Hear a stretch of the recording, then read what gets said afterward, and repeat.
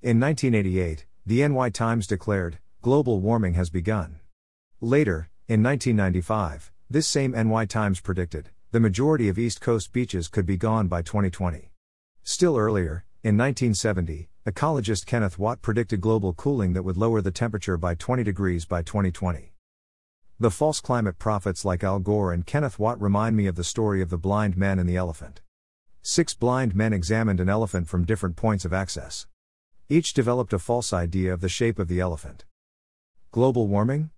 Global cooling forecast backed by real science. Another example of a false climate prophet. In 2000, climate scientist David Viner predicted snow was going to become almost extinct in England. What happened?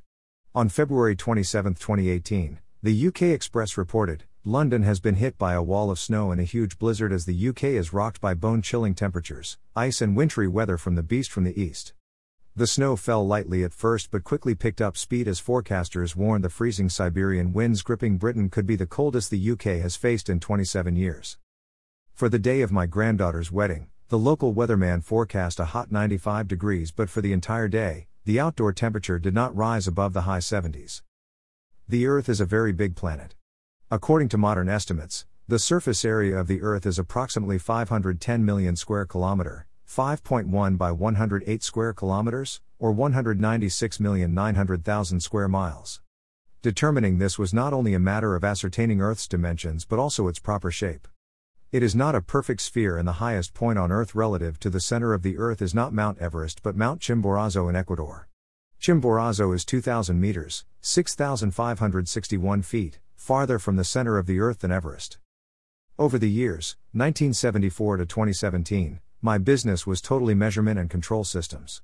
In order to accurately record the temperature of a stream of air, we measure and record the temperatures of each square foot.